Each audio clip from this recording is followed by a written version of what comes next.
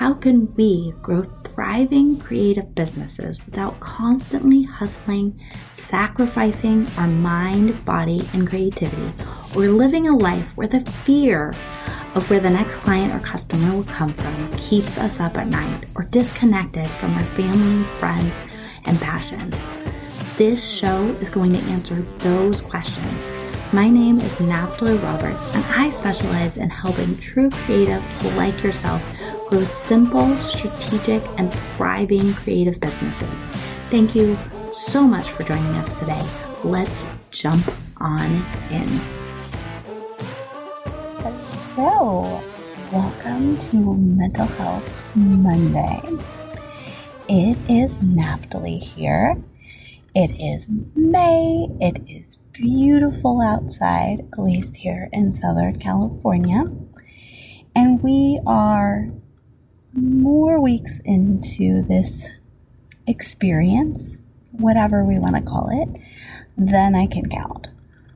But something I want to focus on today, because I am seeing a lot of questions related to happiness, is what does it really take to be happy? How do we promote happiness in our day-to-day life without necessarily changing our circumstances or even changing our feeling state? Because for me, I don't know about you guys, but for me, when I think about happiness, my natural instinct is to force it, which seems silly because you imagine the time where you're the most happy and there's no force involved with that. When I think about just those gleeful moments I have with my kids, in those moments, they're easy. They're not forced. When I think about the times where my husband and I will just be doing life and start laughing over the littlest things, those can't be created. They're not forced. So I think I find it funny, and I find myself laughing at myself a lot, that sometimes when I get in a negative mental space, I can very easily be I'm going to force happiness no matter what, and today I'm going to be happy. And what I know to be true, just from a neurological perspective, is we can't force happiness. And happiness, really, when you boil it down, is the response we have to a lot of different thoughts and a lot of different feelings. Happiness may be the feeling sensation that you have when you are delighted. It is the feeling sensation that you might have in the midst of a moment of pleasure. It is a combination of a lot of things, and so it's really hard to talk about happiness. But what I want to do really quickly today is just talk about one simple way that you can support having an increased level of happiness in your life without having to try to change your circumstances. Because as you and I both, whoever we are, know, is that we can't always change our circumstances, but we want the power to be able to feel a little bit happier. So if you've been hanging around here for any length of time, you know I love me some brain scientifically driven hacks, right? That if you go back and look through the entirety of the Thriving Creative podcast and then its name previously, The Everyday Mind, I get giddy when I can come up with ways, or I can explain to you guys ways to really lean into how our brain is created and put together, so that when we are trying to reach these goals that we all have, that we all find ourselves Googling or looking on Pinterest for, we can do it just from a really simple neurological space. So this is one of those things. If you look at the brain and how it works, the brain is really fed by us making decisions. Basically, when we look at the brain, there's a neurotransmitter, and it is a neurotransmitter that does feel happy and relief. Maybe that's kind of a little bit of the word that happens every time our brain gets fed the opportunity to make a choice. Now, it is not fed when we are in the midst of the choice, but once the choice has been made and a decision has happened, it's like our brain gets a little happiness hit, and we get to move on, and we get to move on to the next decision. And that's why, if you look back through the episodes, I've done a bunch of episodes all about making decisions quickly and effectively. But today, right, we're not talking about decisions. We are talking about increasing our happiness level. But because we know that if we make really succinct, powerful choices all through our day, we're going to feel happier because our brain is getting fed that hit of happiness.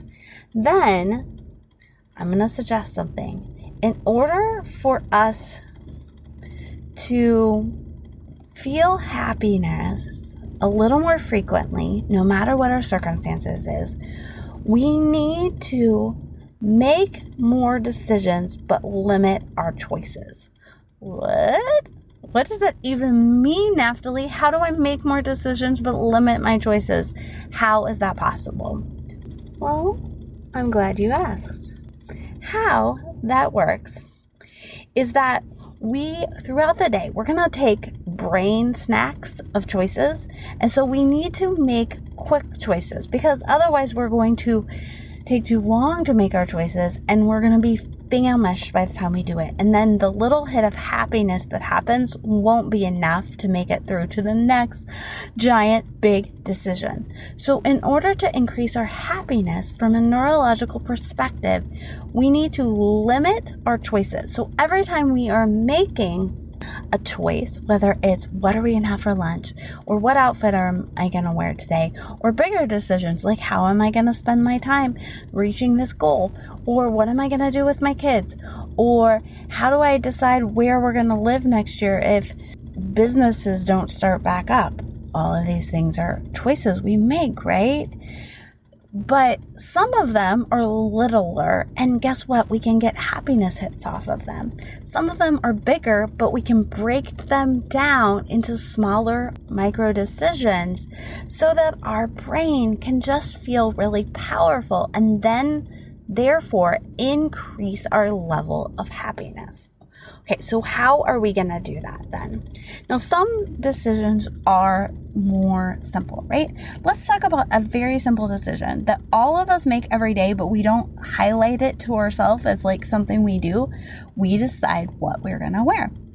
So we wake up in the morning, and depending on when you get dressed, for me, it generally is after I've fed my kids and had a little bit of coffee, then I'll go back to the bedroom. But some people get dressed right away.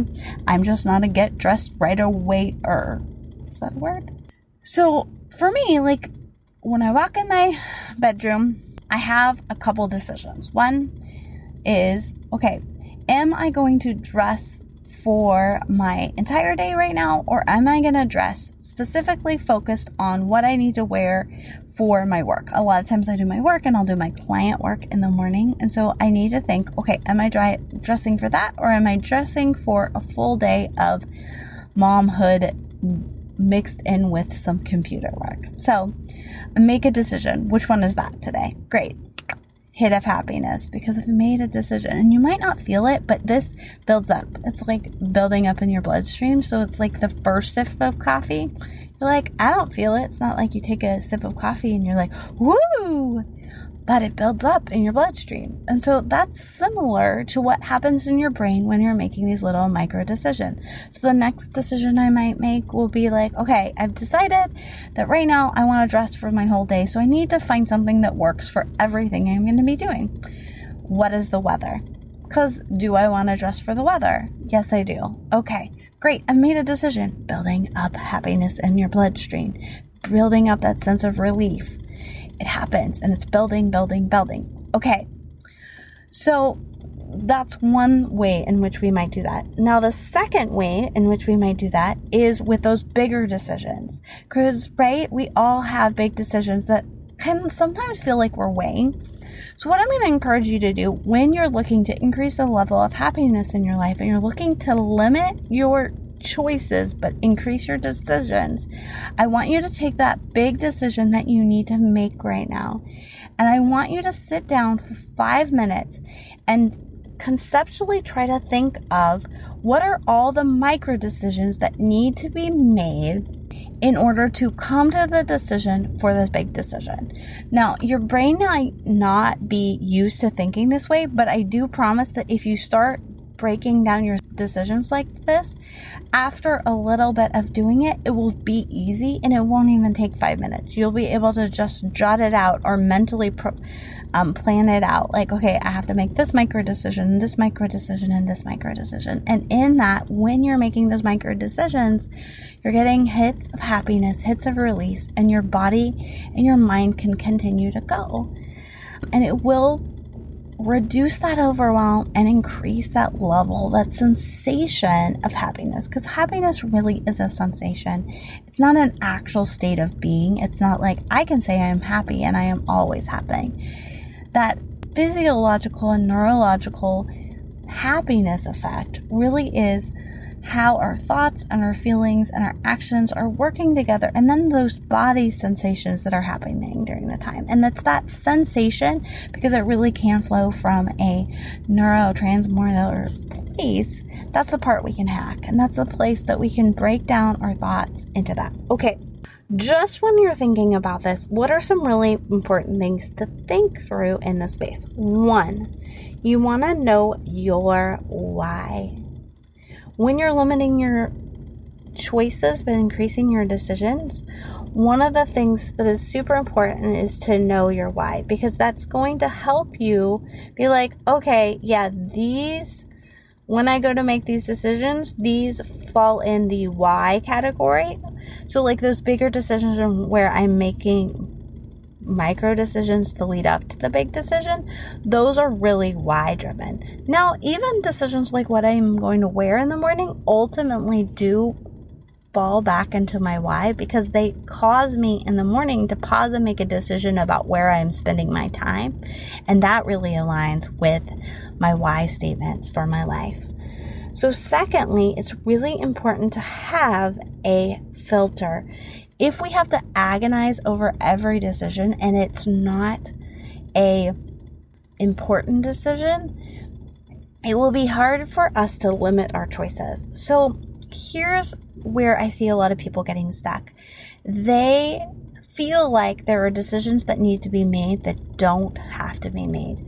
So those bigger level decisions have to be made. I do need to know what I'm going to put on my body in the morning.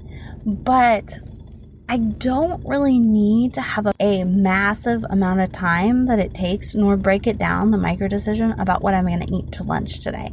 I literally can walk to the refrigerator and say to myself while I walk there, I am going to eat the first meal that I see in the refrigerator today that is available and easy to access and goes with my time that I have right now. And couching that decision in just like, hey, here's the thing, brain. My filter is kind of clogged right now and I have a lot going on. And so I need to just simplify this. So make a quick choice. Limit the amount of like, oh, what am I eating for dinner tonight? Does this align? Does this make a full meal? Sometimes I can have those bigger decisions, but sometimes I just need to remind my brain, here's your filter. Your filter is you're taking the emotion out of this decision. You're making this less complicated and just picking. And then thirdly, why does this happen? Why do we get the sensation that when we get this hit of happiness that happens when we make a decision? What does that really do? Well, it frees up space in our brain. And our brain likes that. Our brain does not like, just like our computers don't like, to run with multiple tabs open. So when you're limiting your choices, one of the things that I want you to remind yourself, because it's going to feel a little odd right now, increasing your decisions and limiting your choices.